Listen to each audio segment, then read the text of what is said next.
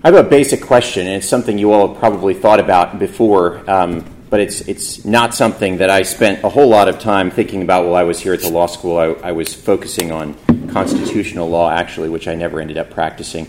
Life takes many twists and turns, as I'm sure you'll find out and will, probably have already found out. But the question I have is this: how does the world change? How does a society confront and combat and defeat an injustice? Big question, a lot of dimensions. Obviously, it takes a social movement. Social movements have a lot of moving parts. There are sociocultural parts, political parts, legal parts. But there's one thing, maybe more, but there's at least one thing, one core element, one prerequisite without which any social movement can truly turn a society in a new direction.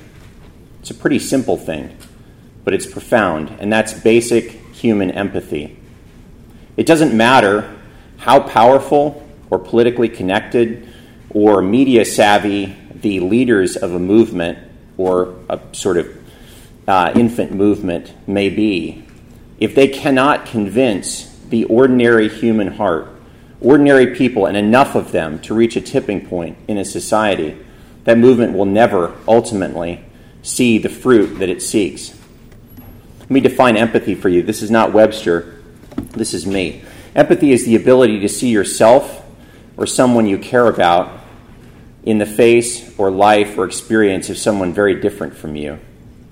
Perhaps if I turn it in the converse, the ability to see in someone who is different from you on many different dimensions, any number of different dimensions. They could be a neighbor, but they could also be from a completely different world. The ability to see in that person a reflection of yourself, to essentially embed your own sense of identity, whether conscious or not, in the life or experience of somebody else.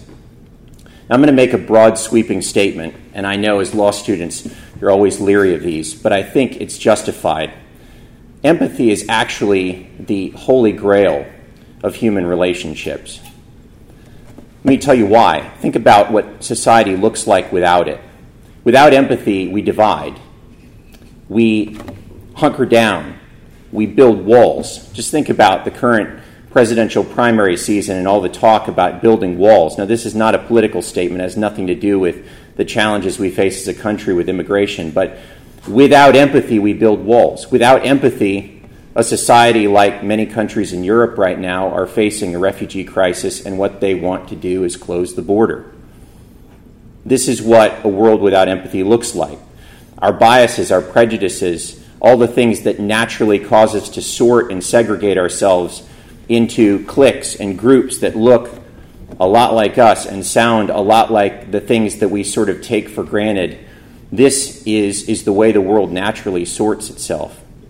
But with empathy, when we have, as human beings, the ability to see ourselves in the lives of other people, even people very different, all of those divides, all of them, can be bridged. Political divides, religious divides, cultural divides, linguistic divides. I've seen this in my own life. That's why I call it the holy grail of human relationships.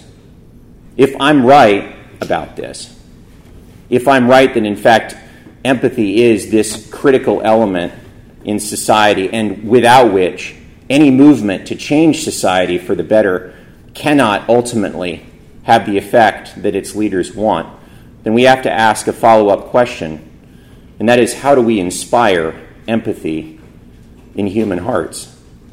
How do the leaders of any movement to change a society, whether it be to address race or to deal with modern slavery or gender-based violence, sexual assaults on college campuses, any number of different challenges overseas and here, how do we create the kind of concern in ordinary people that is necessary for our society to actually address these things, not just talk about them?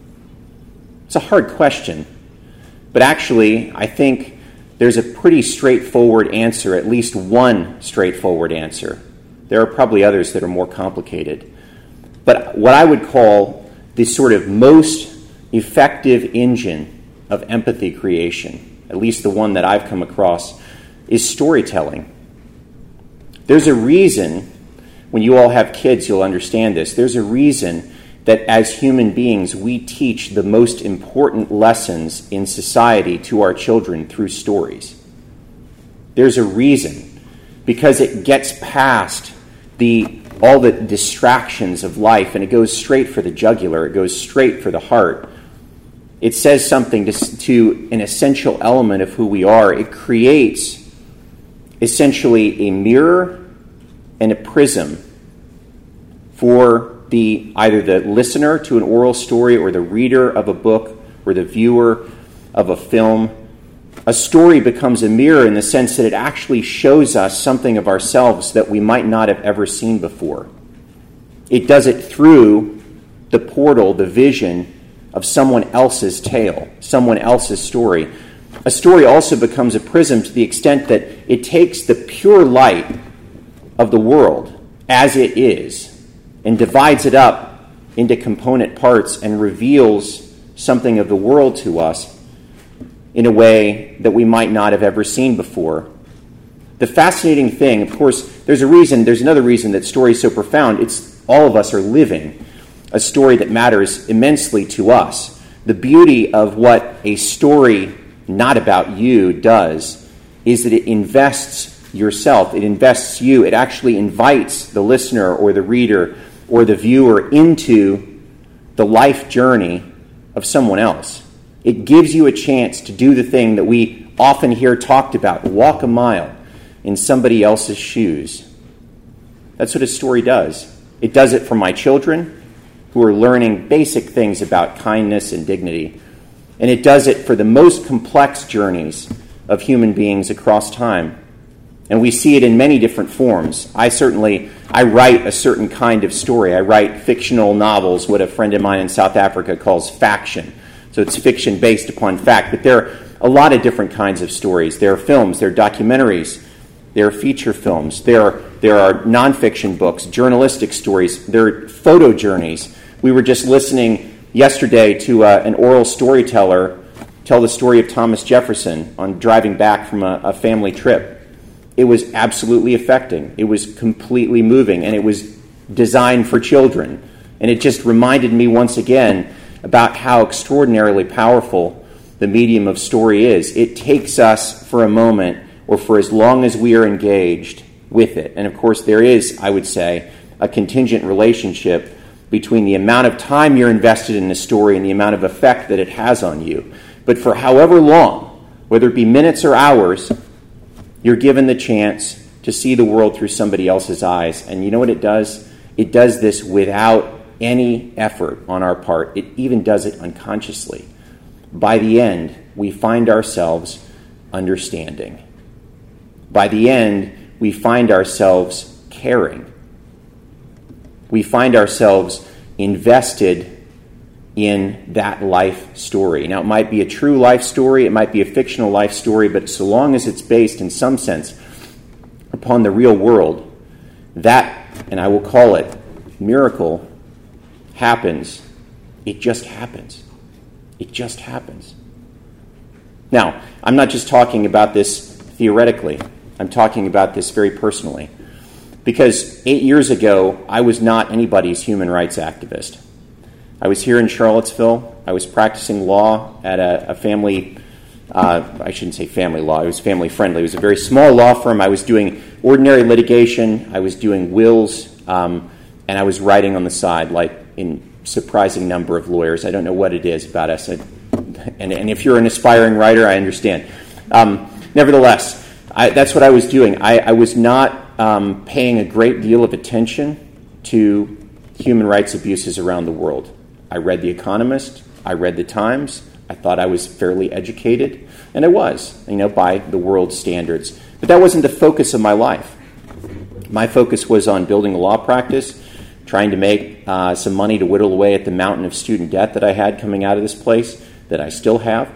And I was trying to build a family. There were a lot of things going on that had nothing whatsoever to do with the challenges of the poor, particularly in the developing world, victims of violence in various places. It just wasn't really on my radar. Did I care? I mean, in the sense, sure, if I was confronted with an abuse that was in front of me, in some sense, and I was at various places here and then afterward in my reading, but they were pretty brief, didn't truly engage me, certainly didn't move the needle in my own heart and make me want to engage on a more profound level. It just wasn't there. It didn't seem kind of obvious to me. But then, in 2008, in exactly the way I just described, my wife and I happened to watch a film that we got through Netflix. It was a feature film called Trade.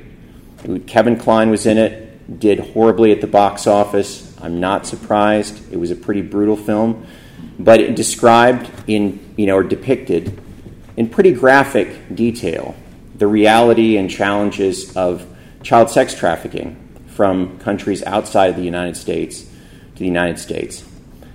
It affected me in a pretty profound way, watching these kids, and we were, at that point, young parents, and there's something, if you're parents, you'll understand this, if not, you will soon, if you're blessed with kids. There's something about having kids that just kind of opens up like new tear ducts.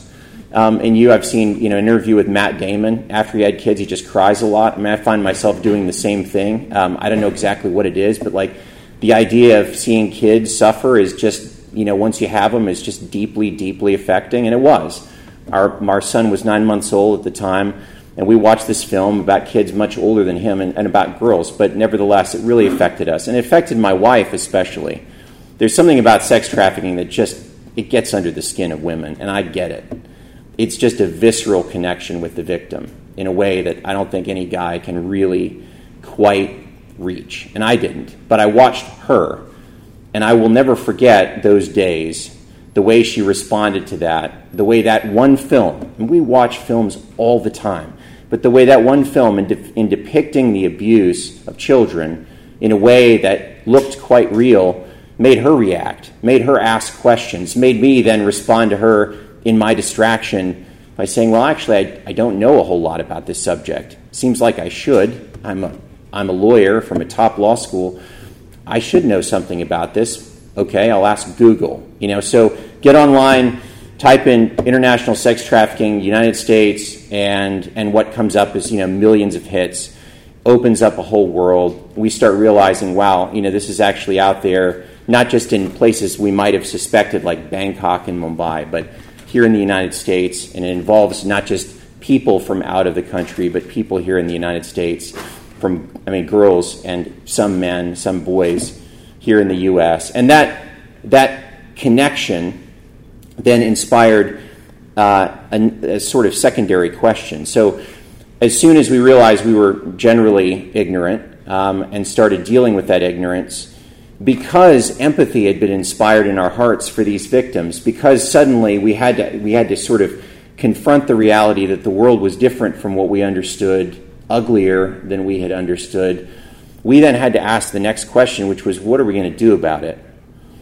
That's, an easy question to ask from your armchair, much harder to answer in any meaningful way, and there was no obvious answer. I was practicing law in a small firm, trying to whittle away at a mountain of debt, trying to build a practice that would ultimately justify partnership, and deal with the blessings and trials of having a young child. It wasn't immediately obvious what I could do at all, what either of us could do. We could throw a few bucks at an organization like the International Justice Mission, which is a group that works overseas on violence against the poor, and we did. But it wasn't like our couple $100 would make all that much of a difference. It's something, right? But it's not nothing. But at the same time, it didn't feel nearly adequate enough to answer the question that seemed to really just be pressing on us. So we went on with life. The way that life often does, you ask these questions and answers don't immediately follow. But if you keep asking them, sometimes an answer does. And that answer came to my wife.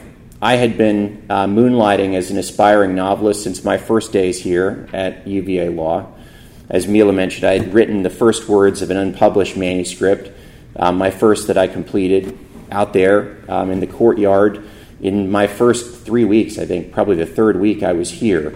I had been writing on the side. I'd written 3 unpublished manuscripts. Nobody seemed to want to pay me anything for them or put them in print, which in a way was a grace. I'm grateful now that my early work was never published. Sometimes life is kind in that way, as disappointing as it was at the time. But nevertheless, that's what I was doing, and my wife had watched, for years as I'd beaten my head against the wall publishing. And she said, I wonder if maybe you could change your approach to writing stories. Maybe you could write a story about justice, and maybe you could write about this issue. And she was the one who gave me that, and it sounds grandiose now, but it was very inspiring at the time. She said, maybe you could write the modern Uncle Tom's Cabin. And so I thought, okay, this is an issue that needs more attention. And in 2008 at the time, it's gotten a lot of attention since then. Not enough, but nevertheless, it's gotten a lot more than it had. And so I thought, okay, well, you know what? It's a pretty big project. I've never written anything quite like that before. I don't have the foggiest idea where to begin, but I am a lawyer and I do complex civil litigation, and I have a sort of omnivorous interest in the world, and I know some people, and I don't know if they know the right people, but let me just start opening my mouth and asking, and let's see where it goes. I was willing to do that. I was willing to at least try, because I had a sense that if I didn't try, I'd regret it. It was one of those sort of what I would call axial moments in my life, where it just seemed like too good an idea to pass up, even though it was quite overwhelming at the time to try to imagine where to begin. But the joy was, and I've seen this now with 4 books, I'm actually about to put the finishing touches on my 4th manuscript that will be published next year.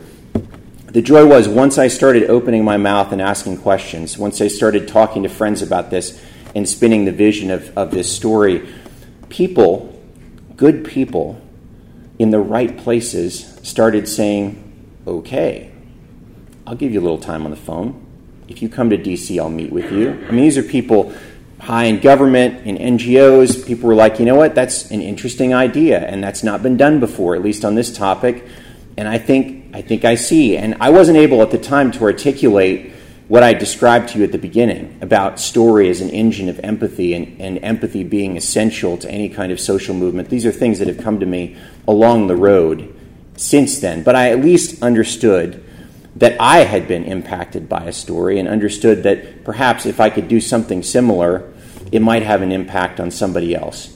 That vision was enough to get people in a lot of different places, around the world, to say, okay, we're not going to pay for you to come here, but if you show up in India, we'll open the doors of our office. IJM said that, and so I got to go and spend 3 weeks with them, listening to their stories, meeting their investigators who work with, they're actually undercover just like the police, and they work to rescue kids from brothels in Mumbai.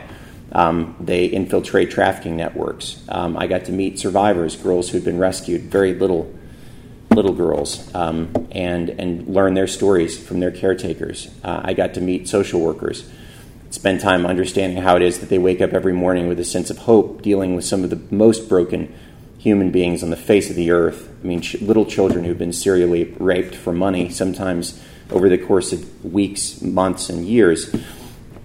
I heard these stories, and these stories affected me, as you can imagine.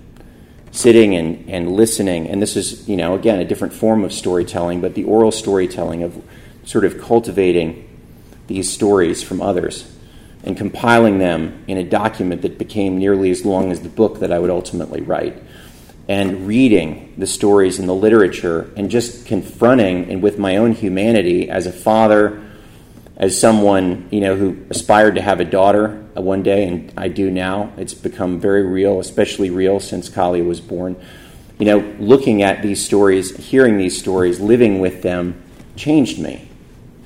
And it brought me to a place where I could come home after weeks abroad and write a fictional depiction of this abuse in such a way, and I understood as a storyteller sort of by nature what that would mean. I would need to write a story that was as real as possible, even though it was fictional, that would have the right kind of emotional hooks, but that would also involve the mind, because ultimately what story does, it doesn't just bypass a lot of the sort of architecture of prejudice in our minds and all of our sort of burdens of judgment, as John Rawls would say.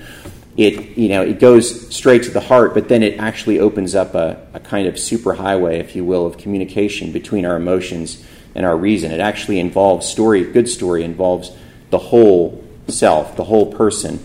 And ultimately, if change happens, it happens in the heart, but it also affects your view of the world in your mind. And so I wanted to write that kind of story. And it took some time, and then it took the help of quite a few people to finally break through into the citadel of publishing, which is a very, very sort of walled world and very difficult to sort of break into. But once I did, with the help of people like John Grisham, who's a great guy and has become a friend, he loved the book, gave me a great blurb that helped sort of take down some of the walls in publishing, to at least give me a chance to have the book read.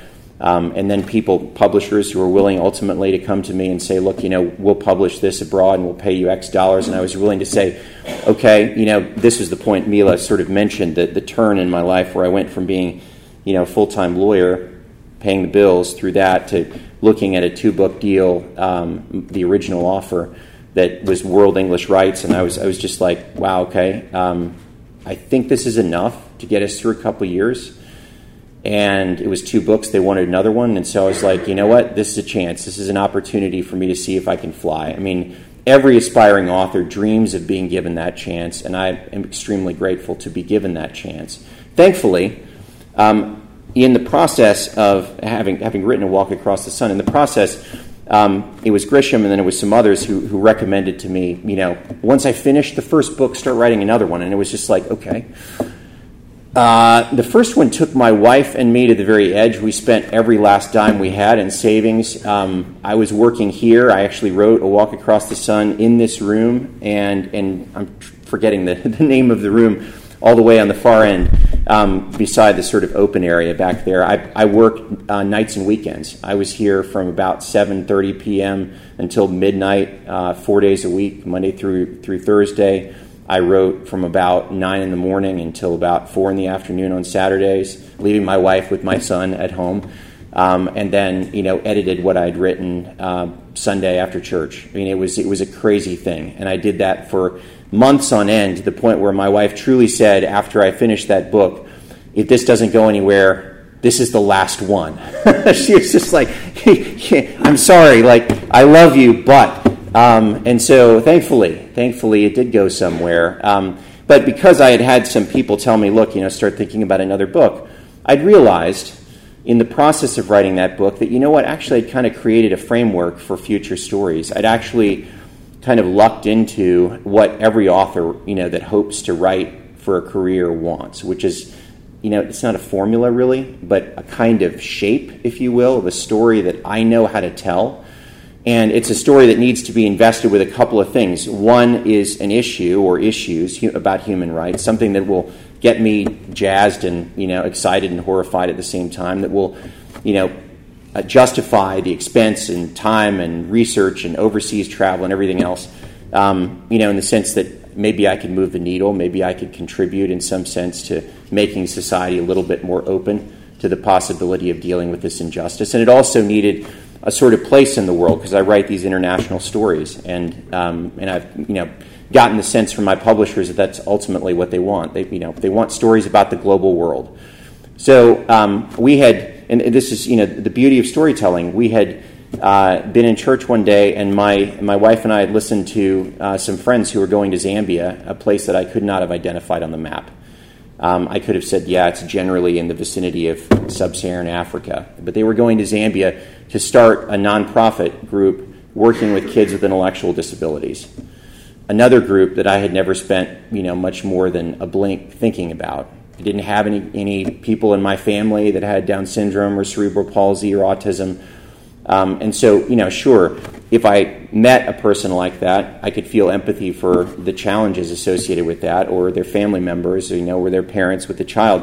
But I never really thought about folks with intellectual disabilities, let alone people living with them in the developing world, where all the sort of architecture of healthcare and the support that exists in this country doesn't exist at all. And in fact, when we were listening to our friends tell the story of children with Down syndrome, and they actually had 3 adopted children with Down syndrome, really remarkable people.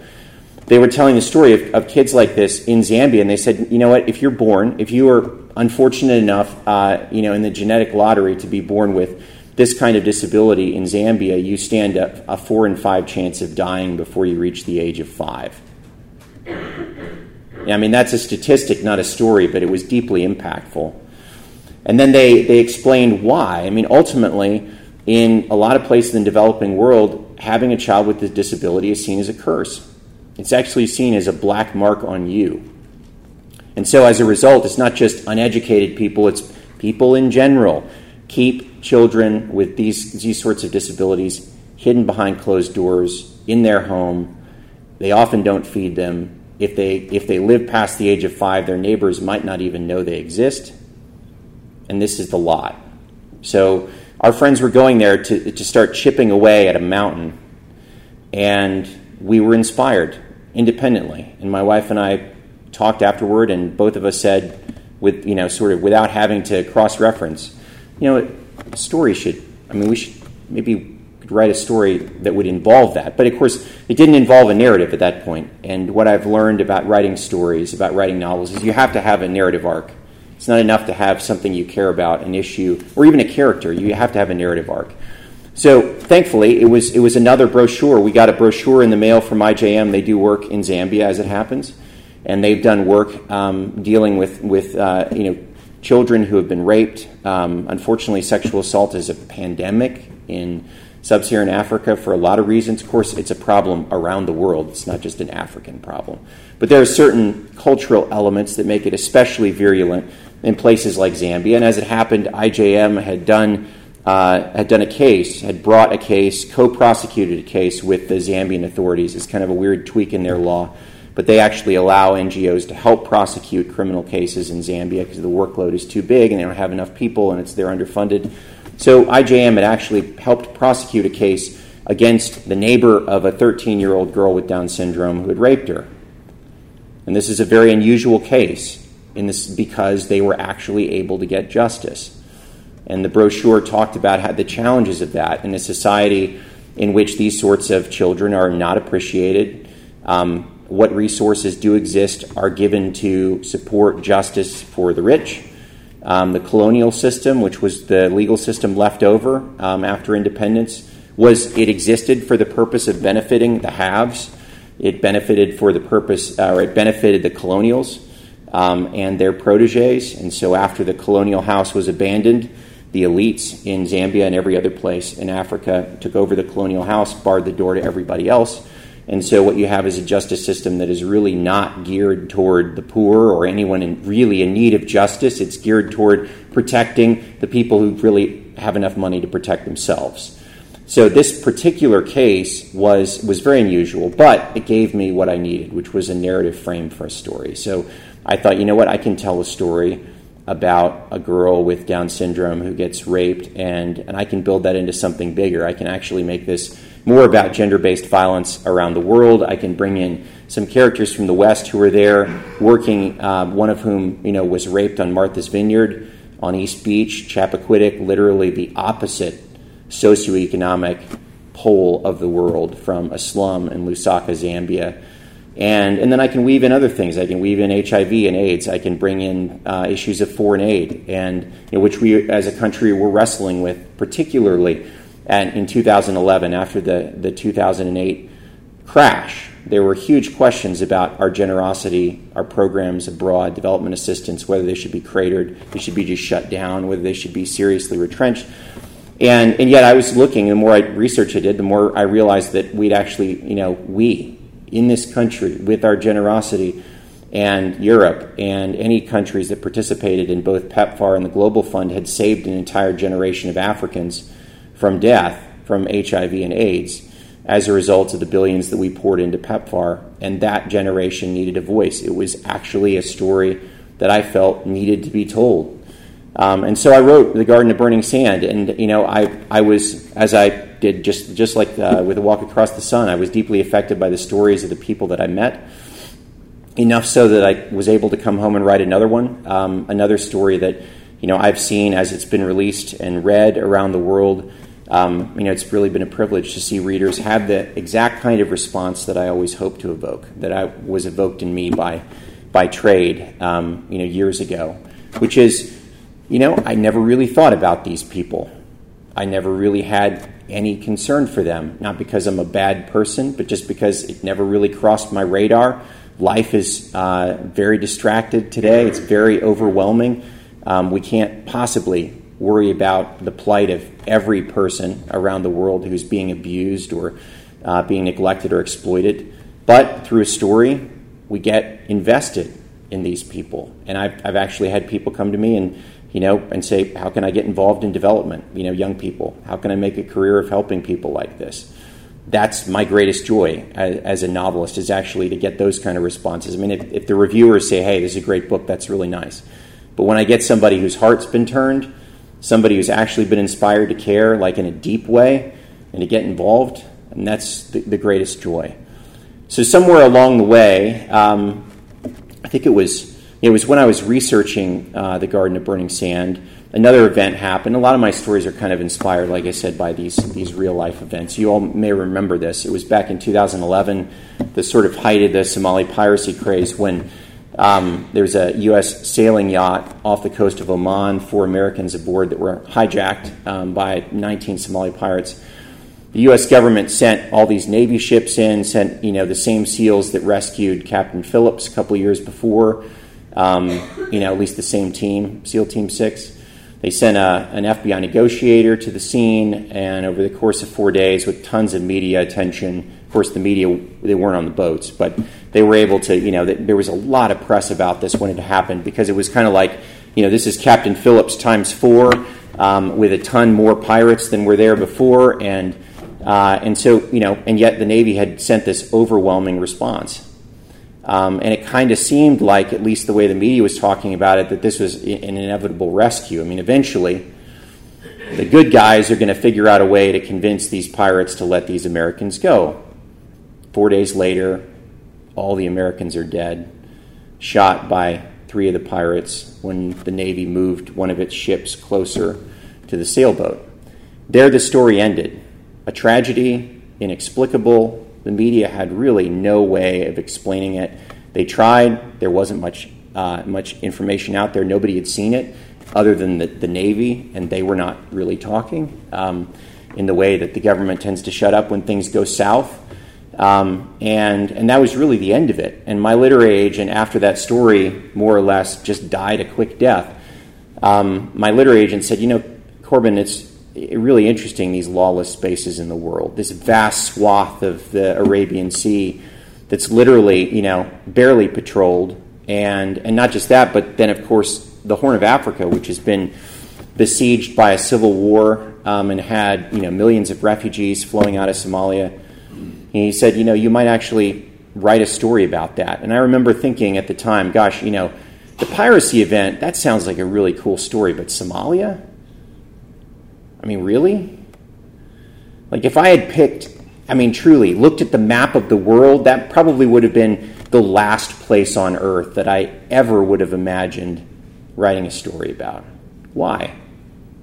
Because my view of that part of the world had been informed by the Battle of Mogadishu and our Rangers dragged through the streets by a Somali mob, and Black Hawk Down, the movie, and the refugee crisis, and the number of famines that had created terrible pictures of babies with distended bellies, and the piracy craze, and it just seemed like this completely lost, hopeless place in the world.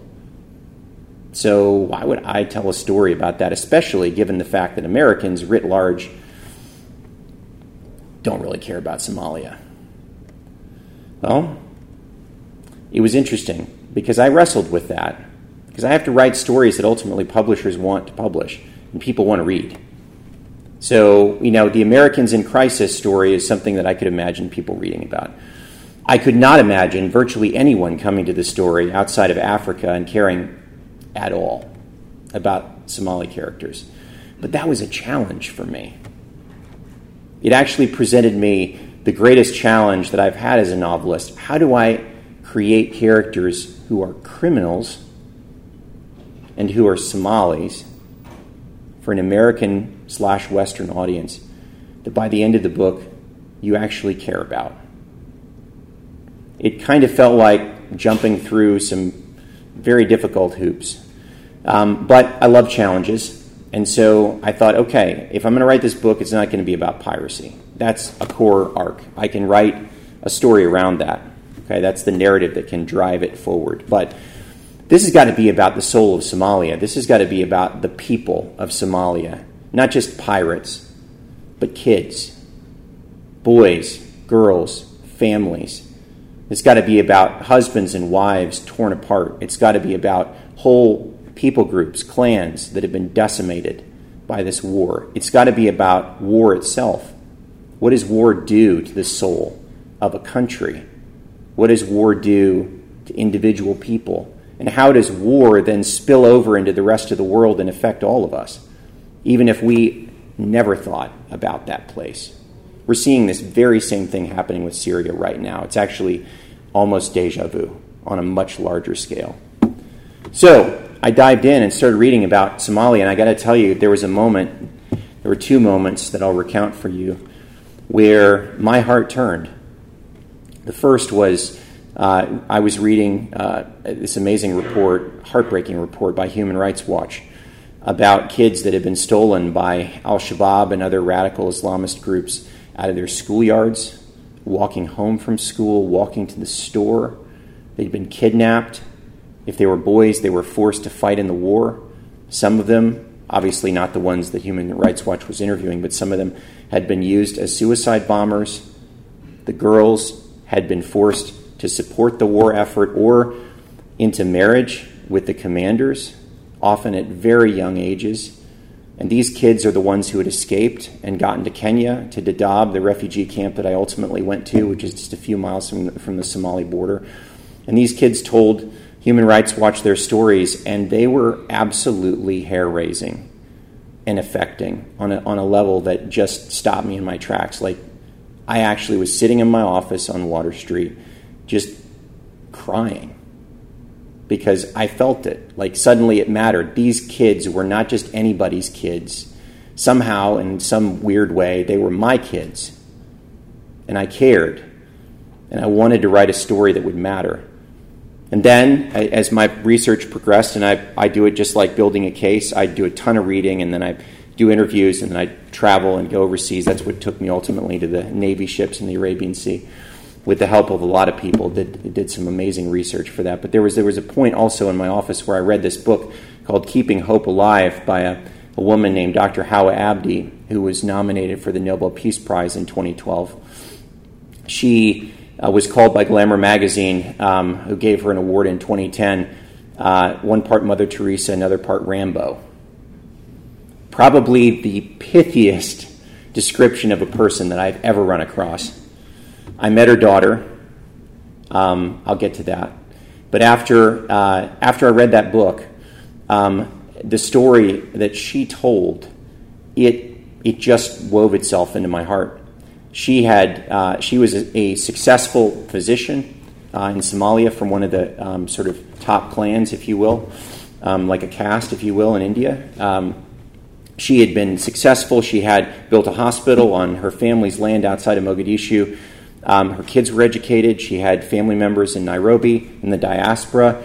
And then the war happened, and Siad Barre, the dictator, fled in 1991, and the world, literally their world, started falling apart, and people started fleeing Mogadishu in droves as the warlords took over, and the clans started killing each other. And Dr. Hawa was left with a fundamental question: are we going to flee like so many others in our social set, or are we going to stick around and help? And she decided to stay. And over the course of 20 years, it's now been 24 years, she and her daughters have run this refugee camp on their own land with occasional help from the outside world, often with no help at all, sheltering over now 100,000 internally displaced people, dealing with radicals. They even, at one point, Hizbul Islam, in I think it was 2010, in one of the various sort of uprisings within Mogadishu, had actually taken her camp over at gunpoint and said, you're a woman, you shouldn't be running this. And this is the Rambo part of her, in terror. She stood up to them and said, I'm helping my people. What good are you doing? Now, this is the sort of fascinating beauty of Somalia. She was able, After they released her, she was able, through her clan connections, to convince these crazy guys to release her and release her camp and go away. She was able to convince them to issue her a written apology. Can you imagine that? Now that is a woman, after reading that book, I thought, I want to meet this woman. This woman is a hero, and I had never heard of her. And I bet most Americans have never heard of her, or her story, or the story of her people. And so I called my literary agent up, and I said, Dan, if you can get me another deal, and by this point I was like, this is my livelihood, so you've got to get me another deal. I'm not going to just go over there on spec. You can get me another deal. I will find a way to go to Somalia, despite the risk. I want to meet this woman. And with the help, a couple of years later, I think it was about a year and a half later, with the help of a journalist who I met and some embassy contacts, I was able to go to Mogadishu and go with the help of the African Union military, which has been battling al-Shabaab over there for years. They gave me an armed convoy just for me to take me to How Abdi's village. And I was able to walk, through the refugee camp with Dr. Decca, Dr. Howe's daughter, one of the only visitors they'd had from the West in years, with the proviso that I could only stay there 45 minutes because as soon as my white face was seen, someone, an al-Shabaab contact, would inform them, and I would have that long before they would come for me. So it was definitely a hair-raising thing. I had to wear bulletproof, body armor and all that stuff, which was very weird. But nevertheless, it was completely worth it because, again, here it was, a real person, a real story that I could weave in some way into my story. And that book, that's the one that comes out, in October. So my own experience, I have lived what I was talking about before, about the power of story to completely affect and change the way that you see the world. I don't have a lot more time here. One of the things I wanted to discuss, and maybe I'll go over very briefly, is the way this has actually worked out in social movements. The one movement that I know the most about is the movement for abolition, both in the 1780s in Britain as well as in the 1850s, here in the United States. And this is, I think, a fabulous example of the power of story. In 1780 in Britain, the slave trade was actually the backbone of the British economy. It was literally the most lucrative trade in Pax Britannia, and as a result of that, it was politically protected by Parliament. It was also, in a critical sort of profound way, it was morally unquestioned. It was actually protected by this whole sort of superstructure of a political, religious, and philosophical thought about the nature of man. It was this whole anthropological argument in favor of slavery that ordinary people, allowed it to exist, and not only allowed it to exist, never questioned it, never considered the possibility that enslaving an African was even wrong, let alone that it should be abolished. You can think something is wrong and still sort of, I'll let it go because I don't know what to do about it. But when you think it's okay, imagine a society. How do you get a society from that place to you're writing a law to abolish something that was so lucrative? Into that world stepped William Wilberforce, this parliamentarian with connections, and he knew something. He knew something about that society. He realized that in order to win that battle, in order to get to the point where Parliament would introduce a law and then pass it to abolish the slave trade, which was his original goal, his original objective, he knew that he would have to convince ordinary Britons to care. It wasn't enough that he could rail against it in Parliament. He had to convince ordinary hearts to feel empathy for people that were considered at that point less than human. That is a great challenge. And yet, the way he solved that challenge, the way he met it, was to tell stories. Stories of the Middle Passage that nobody had ever heard before. Stories of people being packed on top of one another in the hulls of slave ships and being cast over the side for insurance money. Stories of people defecating on one another and people dying and then, in the midst of this and then being thrown over the side. These are stories people had never heard before, true stories. And then he was able, with the help of friends, to leverage what media existed at the time. There was no film. Novels really weren't a big thing at the time. Publishing was mostly pamphlets and also newspapers that got sort of not a terribly wide readership, but he used those media to tell those stories, and he also created, it was a fascinating picture I once saw of a pin that the abolitionists wore in that period, the sort of late 18th century in Britain, that said, "Is not this man," it was a picture of an African slave, "is not this man my brother?" That question goes to the very heart of my definition of empathy. And it was the very thing that won over in the end, after years and years of telling these stories, that won over a society to passing a law to abolish something that was making them so much money. It was really in the interest of every British person to preserve. So the very same thing happened in the U.S., though it was some years later, obviously.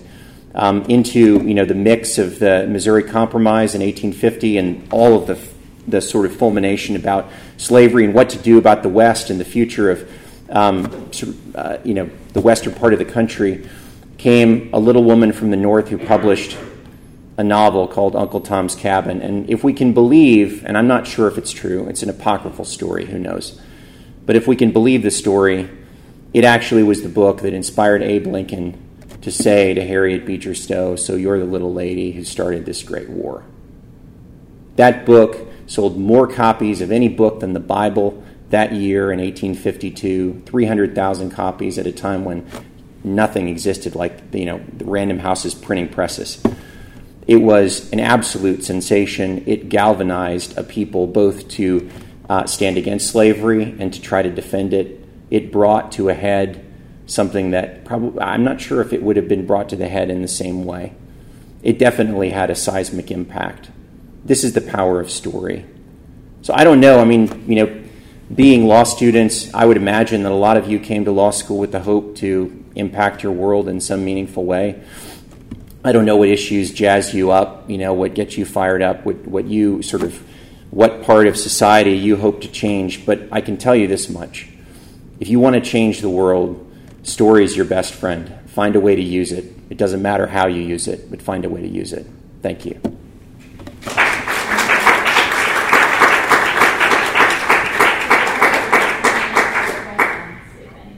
Yeah, you can leave. It's 10 till. Actually, that's exactly when I had to wrap up. Awesome. Or if you have questions, I'd be happy to answer them. I'll start with it. Yeah. So I think your insight that storytelling can be very powerful is a very powerful insight. And there is actually this psychological research that suggests it has this phenomenon of psychic numbing. Right? We can read in the newspaper that 400,000 people died, and it will barely register when one story can. Right? And if exactly. you think about the Syrian refugee crisis, there was this one picture of this That's little right. boy on the shores that actually really changed the dynamic and the stories that were being told in Europe, and even moved things forward much more than just hearing about the numbers. So I think that's true. But then the interesting or the important question, I'm sure you don't have I don't know if you have an answer to it. I guess I don't. I'll try.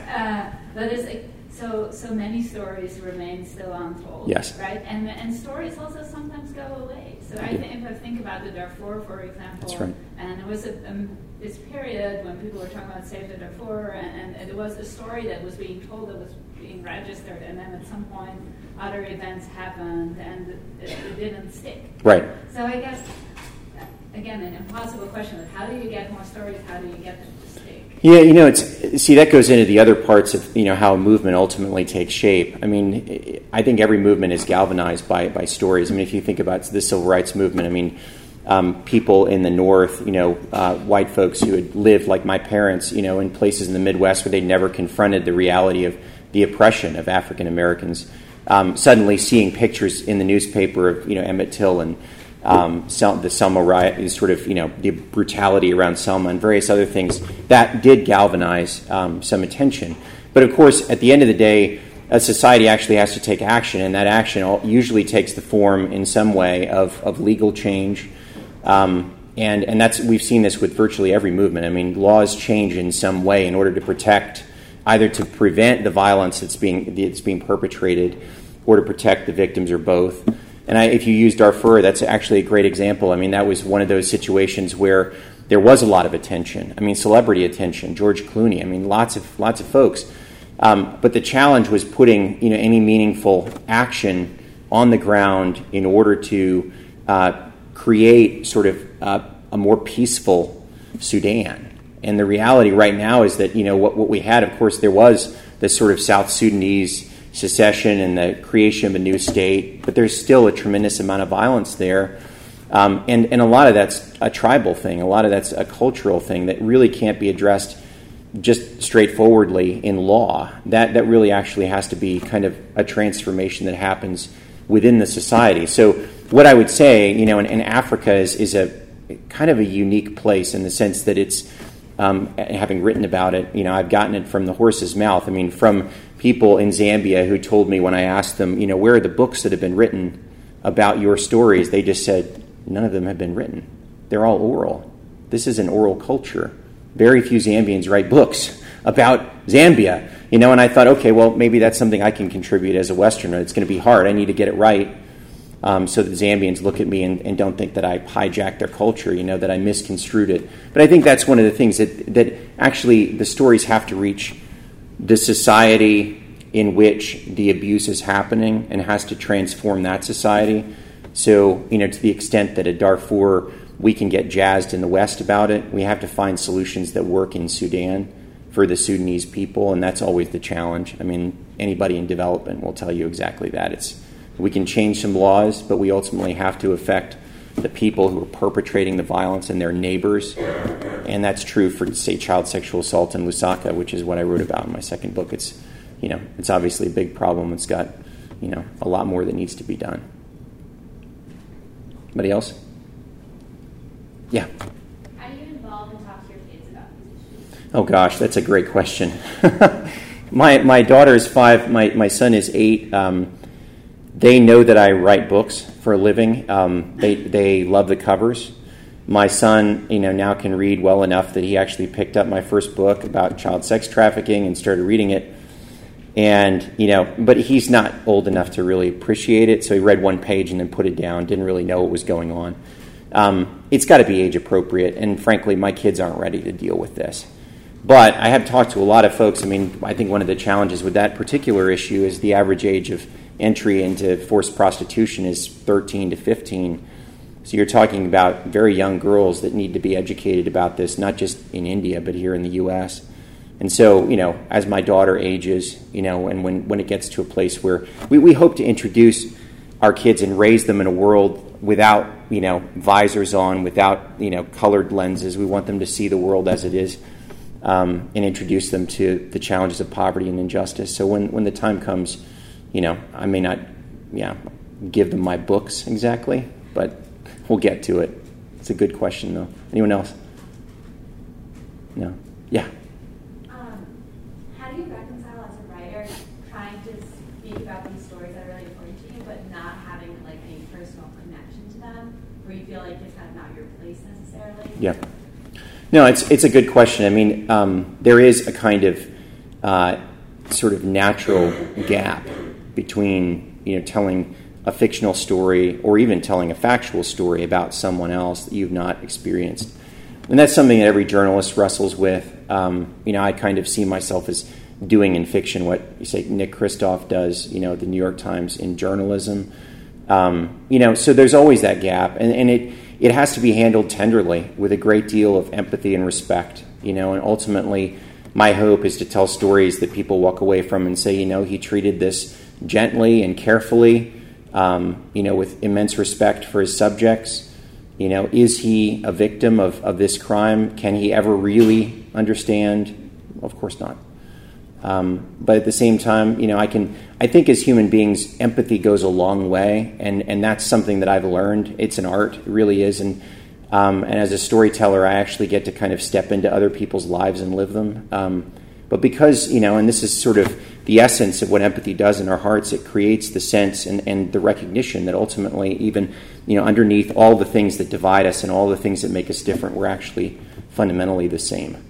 So that allows me, I think, to go there, because we really are, as human beings, all essentially the same. We're ultimately looking for the basic things that we're all looking for, whether it be love or belonging or meaning in life, peace, safety, protection from violence. I mean, all these things are common. So, yeah, it takes a bit of a leap, but it's something that, I actually kind of feel privileged to be able to take with people. Time for one more question. Anybody? No. Yeah. When you were talking about how you kind of came to that crossroads, and when you watched that video, Yeah. and thought, okay, what can I do?